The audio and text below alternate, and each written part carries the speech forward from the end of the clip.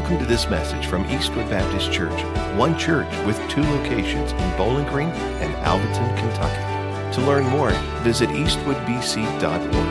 Now, may the Lord bless you in the hearing of His holy word.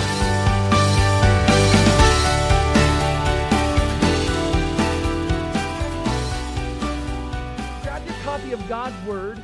Go with me to 1 Timothy chapter 1. One of the cool things about being young, man, is that there is no limits, right? There are no boundaries. Like, you dream big, and you don't really care about reality, because that's part of being a kid, is that you get to imagine and be things that you could probably never be, right? You get to think about all the things that you could be when you're growing up. Like, you think about being that police officer, that teacher, or firefighter, or nurse, or doctor, or pilot, or scientist, or that ballerina, or that pro athlete, or maybe even a rock star. But one of the things that was on my list when I was growing up was a ninja. I wanted to be a ninja, maybe not as my full-time gig, but as like my side hustle. I wanted to be a ninja on the side, you know? I mean, I know some of you are thinking, now, Ben, whoa. I think it's awful hard to be a 6'2", 260-pound ninja. All right, and I just say back to you, can't you let a boy dream? But just about every Halloween, that's what I would dress up as. And back in my day, man, ninjas were all the rage. I mean, ninja movies and ninja cartoons, they seemed to defy gravity and use throwing stars and nunchucks and swords with almost magical deftness. And they pretty much acted like superheroes. Everything a little boy could love. But what exactly is a ninja? Well, a ninja comes to us from Japan's warrior history. The word itself basically means one who is trained in the art of stealth warfare. That's basically what the word ninja basically means. One who is trained in the art of stealth warfare. They were trained in covert methods of irregular warfare.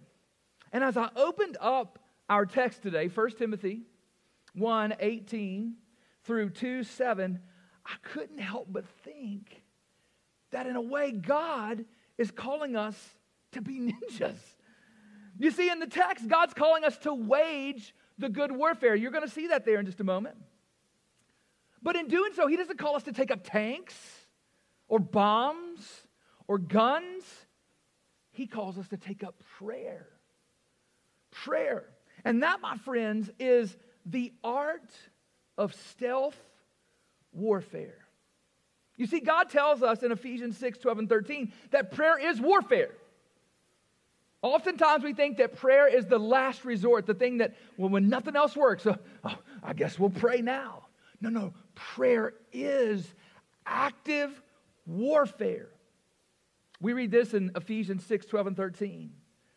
For we do not struggle against flesh and blood, but against the rulers, against the authorities, against the cosmic powers over this present darkness, against the spiritual forces of evil in the heavenly places.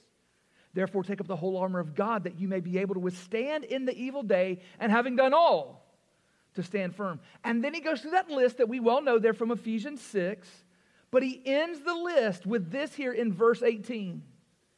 Praying at all times in the Spirit, with all prayer and supplication. Prayer is warfare. As he lists this out, this is how we engage these principalities and powers and authorities. That's how we engage the dark forces of Satan. But this prayer is not typically done in public.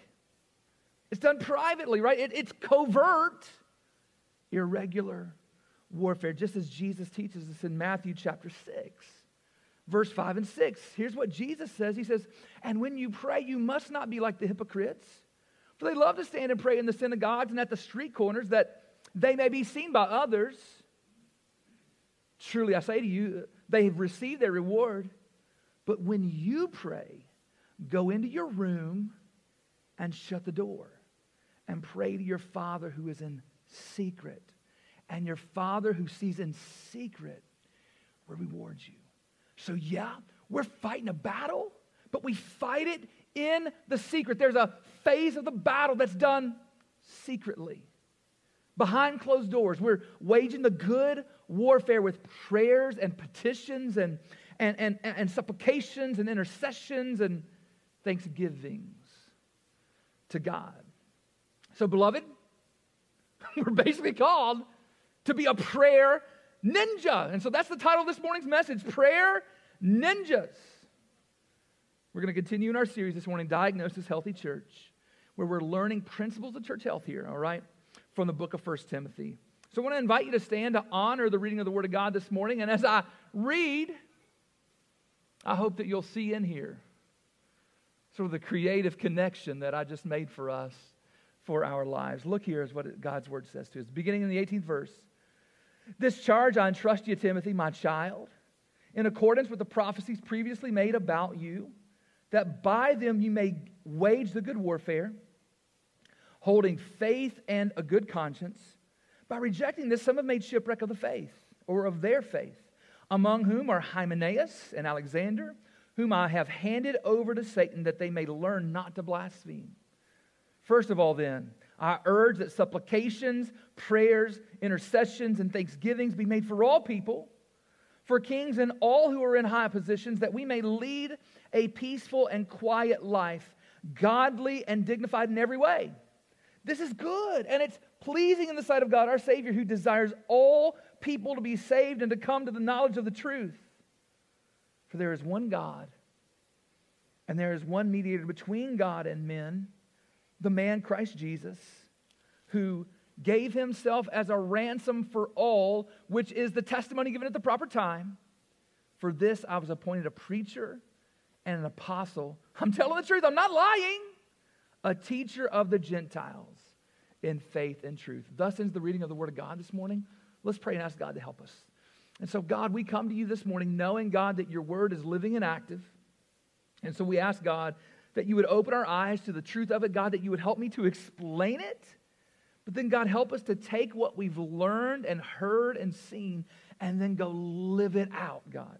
Your Word is meant to be lived. And so I just pray over this congregation this morning that we would be what you've called us to be and to do what you've called us to do here in this text.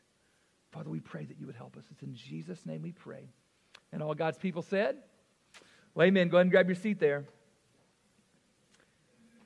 Go ahead and grab your seat. So here's today's truth. Here's today's principle from the text for being a healthy church, right? And here's what it is. A healthy church wages the good warfare of prayer. A healthy church wages the good warfare of prayer. Prayer is an integral part of the function of the church. Now, just a few decades back, you'll remember this well because it was very popular. Rick Warren wrote a book that just took the church world by storm. It was called The Purpose-Driven Church. And it was so good. It was so helpful in so many ways. It just made perfect sense. And the church is going, why didn't we see that? It's like, where has this been? Well, the point of the book is that God has given the church 5 purposes, according to Warren, who sees it in the Word of God. They are worship, fellowship, discipleship, ministry, and mission. And again, guys, it was just a great book, helped a lot of churches, but it was missing one thing.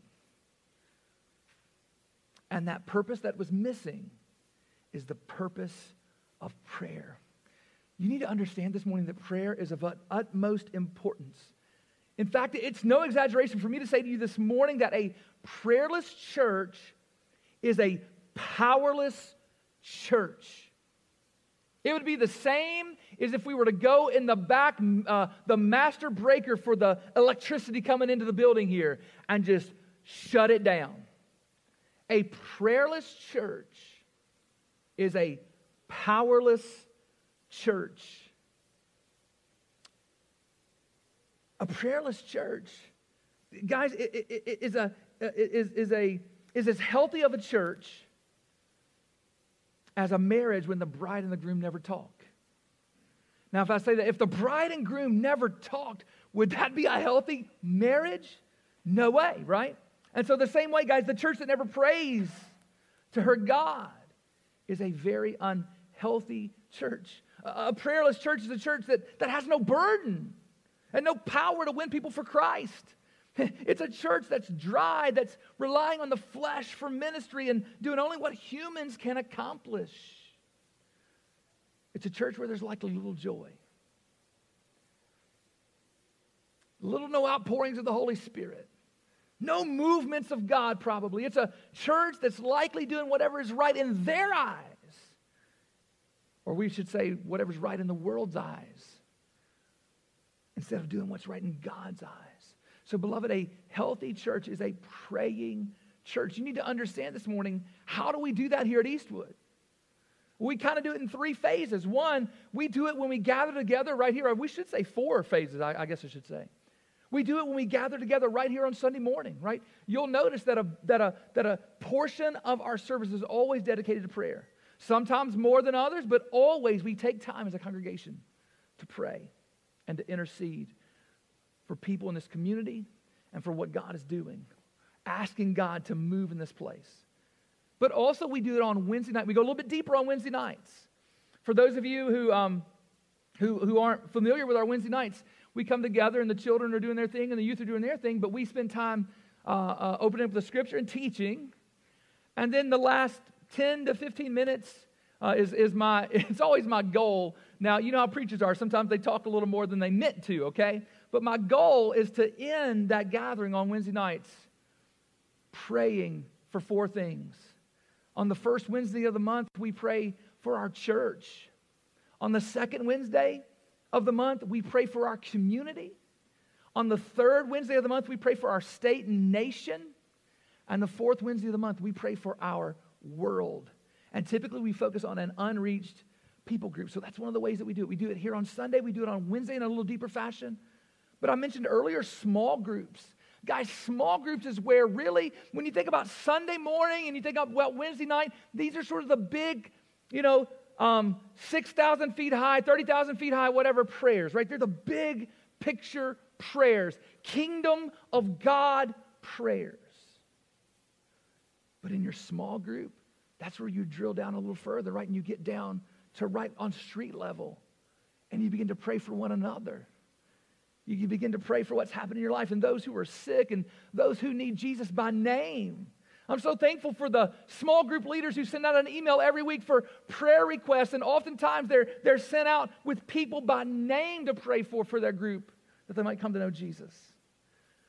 But then the fourth phase is the people of God independently, day in and day out, praying to God and asking God to move. Eastwood is a praying church. And you need to understand this morning that a healthy church wages the good warfare of prayer. A healthy church wages the good warfare of prayer. And our text today gives us sort of 3 areas to focus in on. 3 areas to pray for as we wage the good warfare. First, as we wage the good warfare of prayer, we need to pray for strength to withstand and confront the lies of false teachers. Right? I mean, most of this chapter here in 1 Timothy, we've already seen it, has been focused on Paul's urging Timothy to confront these false teachers. Look at verse 3 and 4. He tells Timothy there, "As I urged you when I was going to Macedonia, remain at Ephesus, so that you may charge certain persons not to teach any different doctrine, nor to devote themselves to myths and endless genealogies, which promote speculations rather than the stewardship from God that is by faith." And after helping Timothy understand why that's so important to confront those folks, he comes back around in our text this morning to reiterate, Timothy, don't forget what I said. Confront them. Look at verse 18 and 19. This charge, the charge to confront these false teachers, I entrust to you, Timothy, my child, in accordance with the prophecies previously made about you, that by them you may wage the good warfare, holding faith and a good conscience. Maybe Timothy was a lot like some of us in this room right now.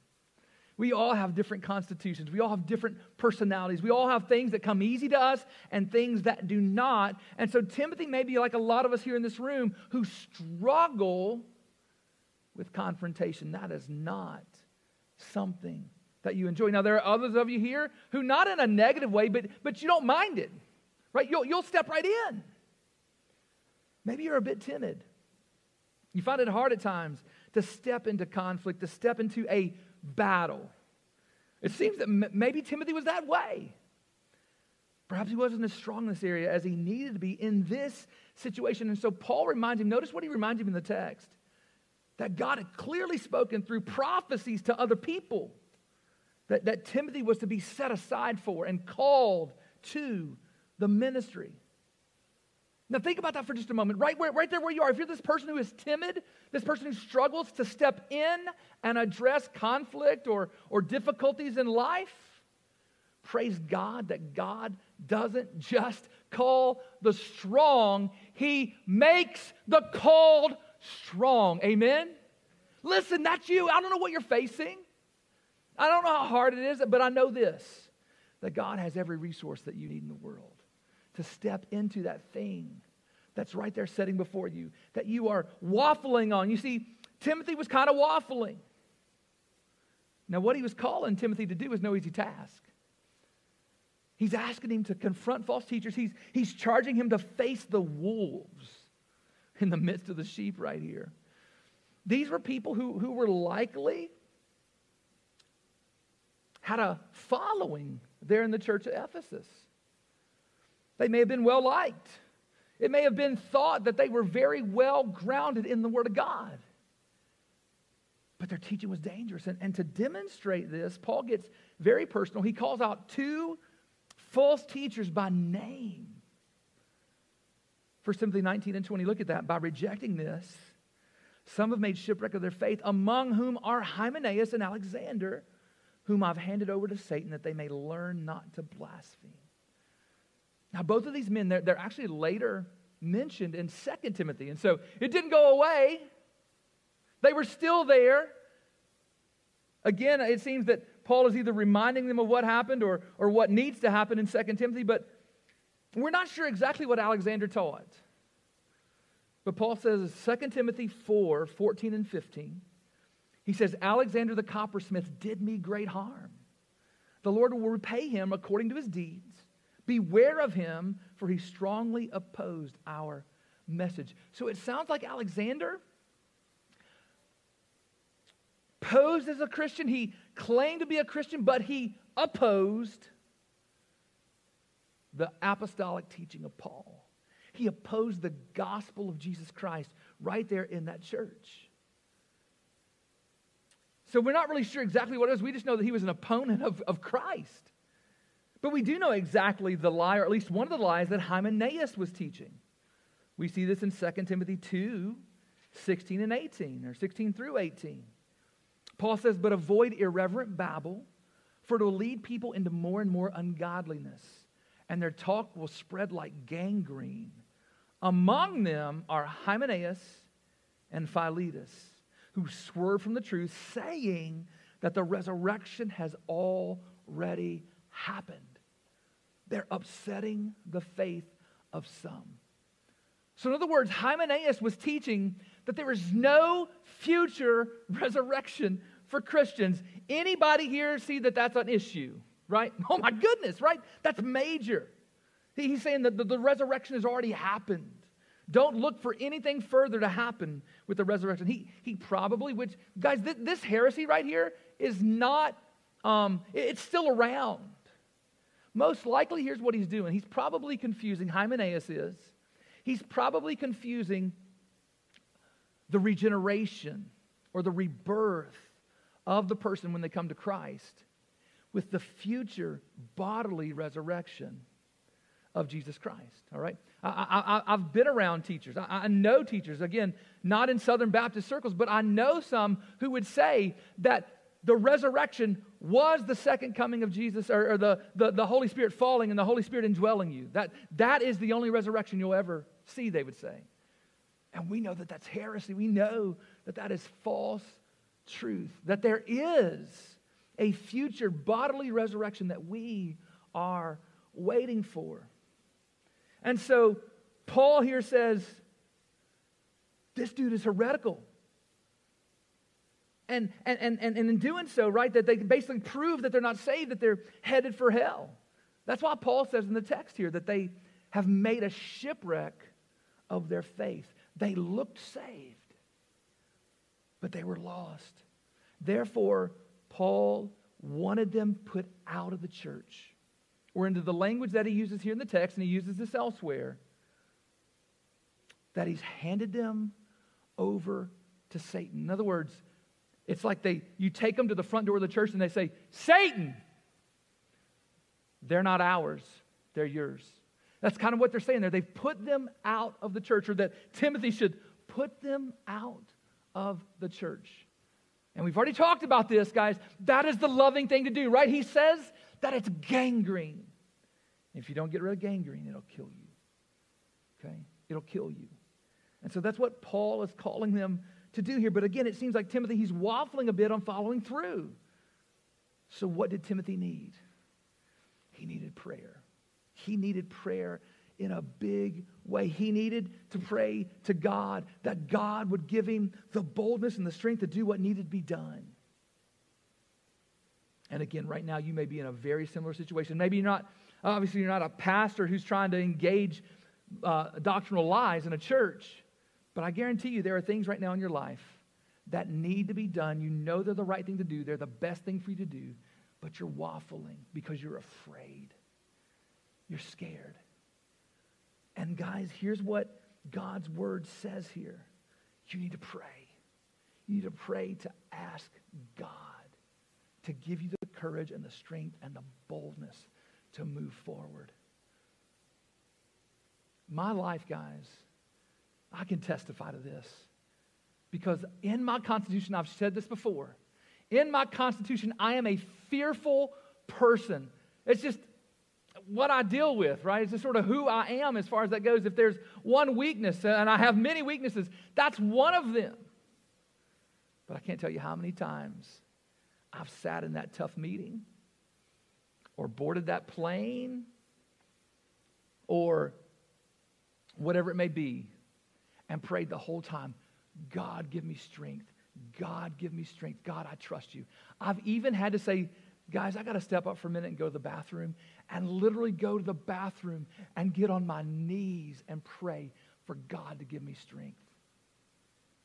And I want you to know he did, and he does. And I promise you, whatever you're facing, if you will pray to God and ask him to give you the strength and the boldness and the courage, he will supply it. Don't be afraid to go to God in prayer. Go to God. He's got every resource that you need. But we as a church, we need to pray. Right? We need the strength to do what God needs us to do. And sometimes that's hard. And we're going to see coming in the next few months and in the next year, God, there's going to be changes that are going to come. It's going to happen. And those things, guys, we need to go to God and ask him, especially, guys, when it comes to withstanding, confronting the lies of false teachers. Now, they don't even have to be in the church. Today, now more than ever, right? They're in pop culture. They're outside of the church, trying to push into the church. People have more access to false teachers than they ever had in their lives. Today, especially today, guys, it's this cancel culture that's just itching to devour people who won't toe the line of the progressive agenda. It takes courage to stand. You guys might remember the article back in the summer of that soccer player in the National Women's Soccer League. It's obviously, as you know, just over the past several months, it's been really popular. It's been a movement to kneel for the national anthem. And this girl, grown woman, could not bring herself to kneel for the national anthem because of what the national anthem meant to her. But guess what? She paid for it. I mean, the cancel culture devoured her. She had to defend herself for standing for the national anthem. Now, I use that illustration not to tell you, man, stand for the national anthem. I tell you that illustration to say that if they'll come after a person for that, you better believe that when you say that this is sin and this is righteousness, you better believe that they will eat you up and try to cause you, use everything they can throw at you to get you to compromise. Everything they can. So just know, guys, we got to pray for strength to withstand and confront the lies of false teachers inside and outside of the church. Now this morning, we're actually going to spend some time in prayer. Preaching a message on prayer and not praying specifically for the things that we're talking about here is kind of like singing stand up for Jesus sitting down, right? Just don't do that, okay? So today, guys, here's what we want to do. As we work our way through, we're going to pray specifically for these prayer points. And I just want to have a moment of silence. I want to call the people of God right now. Here's what we're praying for. We're going to pray for strength to withstand and confront the lies of false teachers inside the church and outside the church. So I'm going to turn y'all loose to do it here, just right where you are. And then I'll close us in prayer on this point and we'll move forward. Deal? All right. Go and pray right now, right where you are. Pray for boldness. Pray that we'll withstand. Pray that we will confront lies of false teachers inside and outside the church.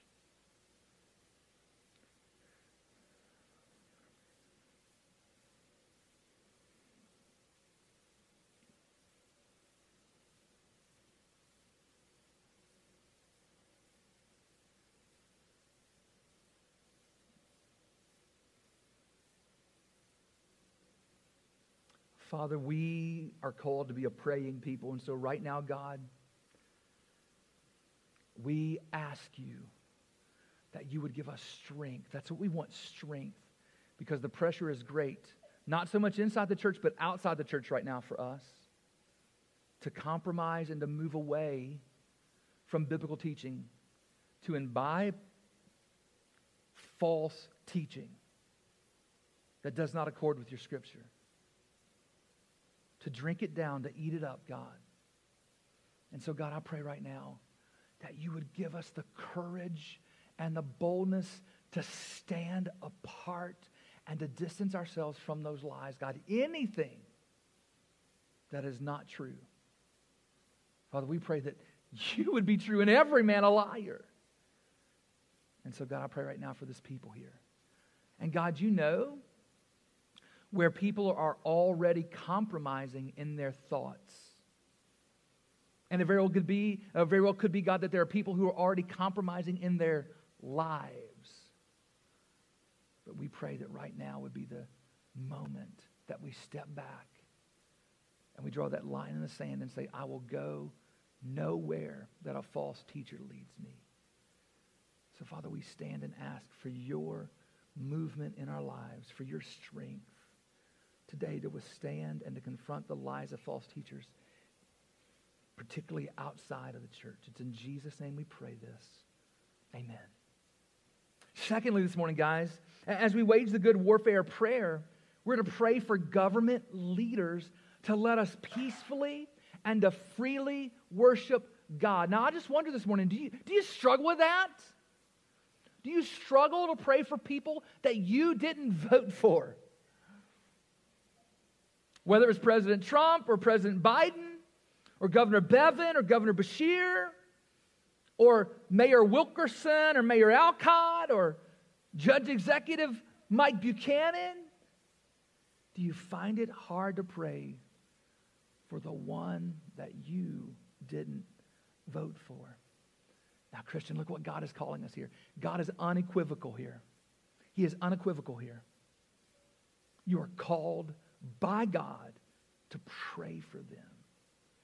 Now notice he didn't say agree with them, but he's called you to pray for them. Look at verse 1 and 2, 1 Timothy 2. First of all then, I urge that supplications, prayers, intercessions, and thanksgivings be made for all people, for kings, and all who are in high positions, that we may lead a peaceful and quiet life, godly and dignified in every way. We're to pray for all people. But we're especially, it says here, to pray for these men and women who are in high positions of government authority. And why is that? Well, that's because they have the power to directly affect our lives for the good or for the bad. We are under their authority. They have the power to kill peace. They have the ability and the power to stir up strife. They have the ability to make our lives easier or to make our lives harder. If you're going along in our Old Testament reading that I'm leading on our Facebook Bible reading plan, we just read where Pharaoh made the lives, this is the king of Egypt, right? He made the lives harder for the Israelites. First, he says, every newborn boy that a Hebrew mother births, midwife, you're to kill it. Praise God, they didn't follow that. The midwives didn't follow that. But he was trying to make the lives harder for the Israelites. And later on we read that he said, all right, you guys want to go worship your God in the wilderness for a while? Here's the deal. We were providing you straw to make the bricks that we've called you to make. We're no longer going to provide straw for you. We're going to take that away. You have to gather the straw, and you have to give us the same amount of bricks that you were doing before. Right? He made their lives hard. And listen, we could go through history upon history, right? We could right now, we could easily tally up like 1,000 illustrations from history with little to no effort, illustrating how government leaders, whether they're kings or presidents, can make life easier or harder for their people, okay? So Paul says we've got to pray for them. It's interesting, though, here what specifically Paul says that we're to pray for. He says that we're to pray for these government leaders so that we might live this peaceful and quiet life, godly and dignified in every way. So first, when I hear that we are to pray that government would uphold godly and dignified standards. That's what I hear first, right? If it's going to be peaceful, if it's going to be godly, if it's going to be dignified, if it's going to be quiet, then they're going to uphold what is good. And you know what? Romans chapter 13 tells us that's exactly what the government is supposed to do. Romans 13, 1 through 4 says, let every person be subject to the governing authorities, for there's no authority except from God, and those that exist have instituted by God, or have been instituted by God. Therefore, whoever resists the authorities resists what God has appointed, and those who resist will incur judgment. Here it is. For rulers are not a terror to good conduct, but to bad.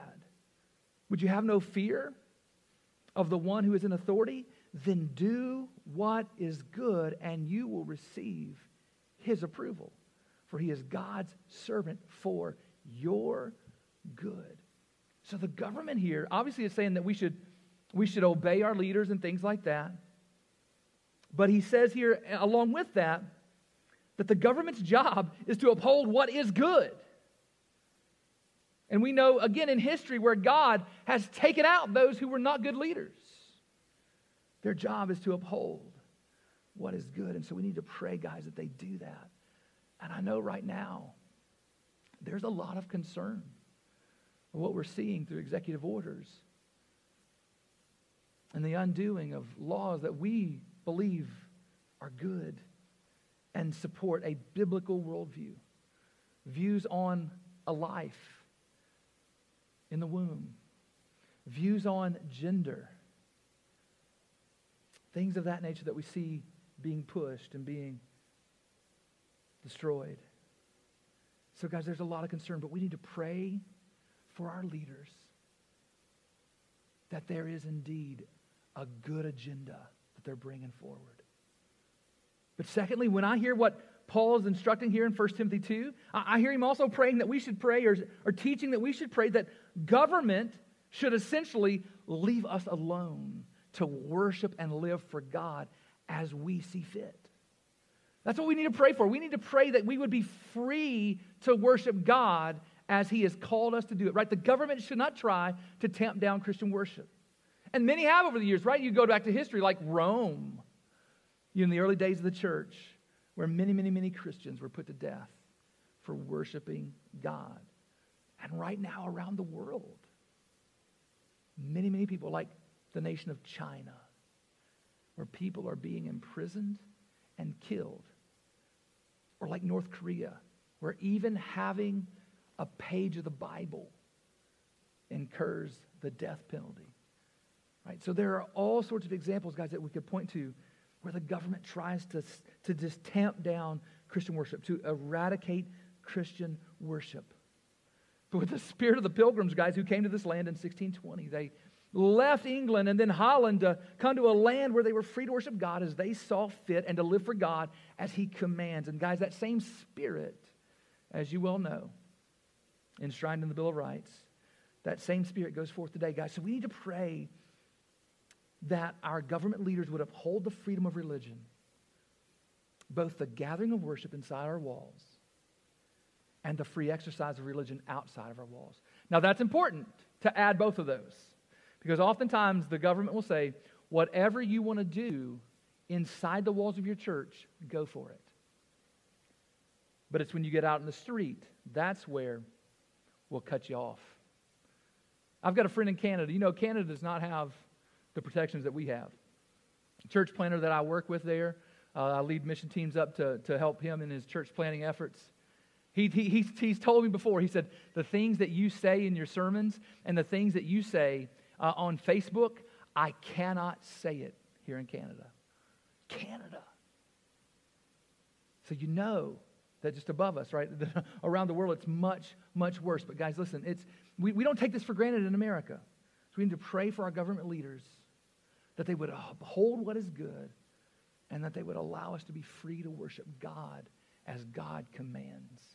All right, here we go. We're going to pray again. This is not just to sit there in silence. This is a pray to God in your heart and in your mind. All right, you ready? We're going to pray that God would help us to do the two things we said. That our government would be good and that it would let us be free to worship Him. Let's pray right now.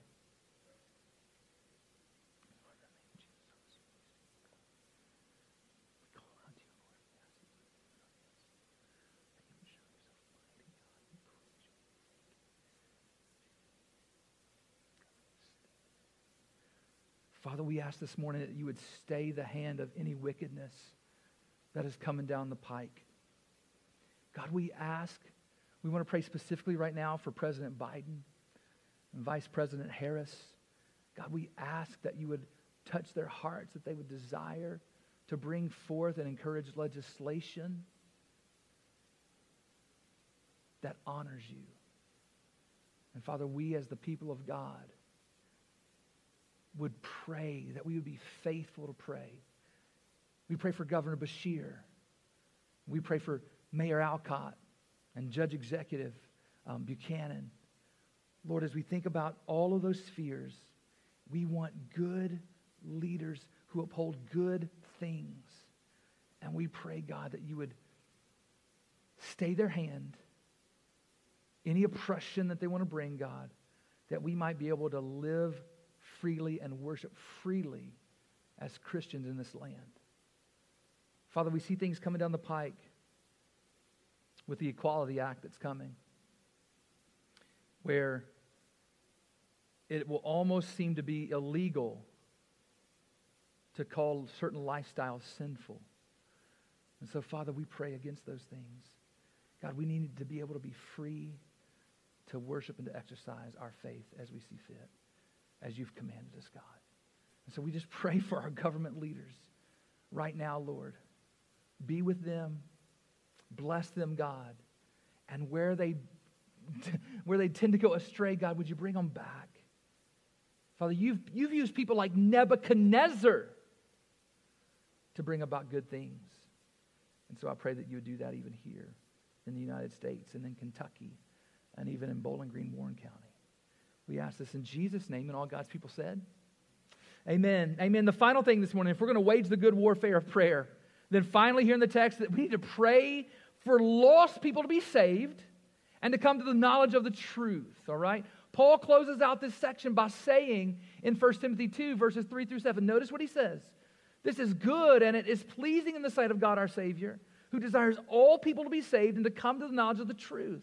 For there is one God and there is one mediator between God and men, the man Christ Jesus, who gave himself as a ransom for all, which is the testimony given at the proper time. For this I was appointed a preacher and an apostle. I'm telling the truth. I'm not lying. A teacher of the Gentiles in faith and truth.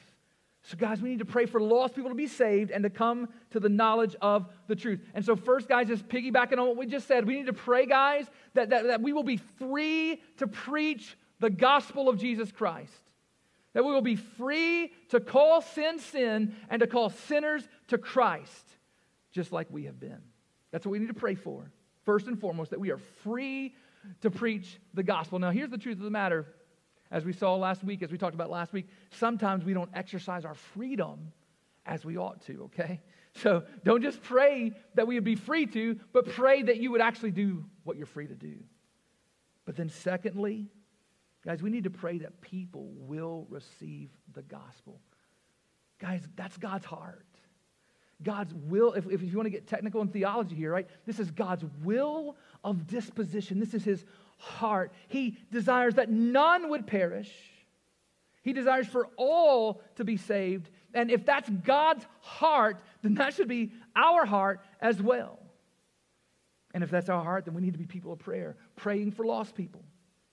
J. Sidlow Baxter, he once said this. He said, "Men may spurn our appeals, reject our message, and oppose our arguments, despise our persons, but they are helpless against our prayers."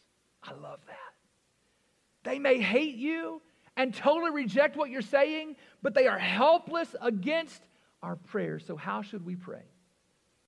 Tim Challies, a pastor and author, he wrote a really helpful article here. And I just want to give you, if you're taking notes,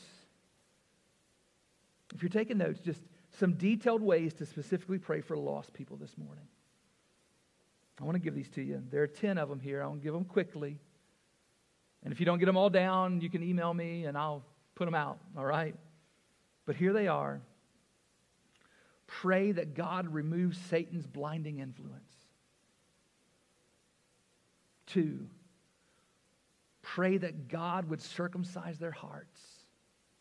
You're praying for lost people here. Pray that God would give them a heart of flesh. 4, pray that God would put his Spirit within them. 5, pray that God would use any circumstance to do his work in them. 6, pray that God would extend his mercy to them. 7, pray that God would grant them repentance. 8, pray that God would free them from the slavery of sin. 9, pray that they would come to Christ. And 10, pray that God would open their hearts to believe the gospel. Guys, that's what we need to pray. If you'll pray those 10 things for those who are lost around you, you are praying well for lost people. You are engaging in the good warfare of prayer that lost people would come to be saved and come to the knowledge of truth. Even right now, there are people in this room that we've been praying for who have not yet come to Jesus. We pray again this morning that today would be the day you would turn and trust in Jesus. I'm going to turn you loose here to pray, and then we'll wrap up, all right? Go ahead and pray. Pray for lost people, those that you know who are lost and need Christ. Pray for them right now. Pray for them by name even.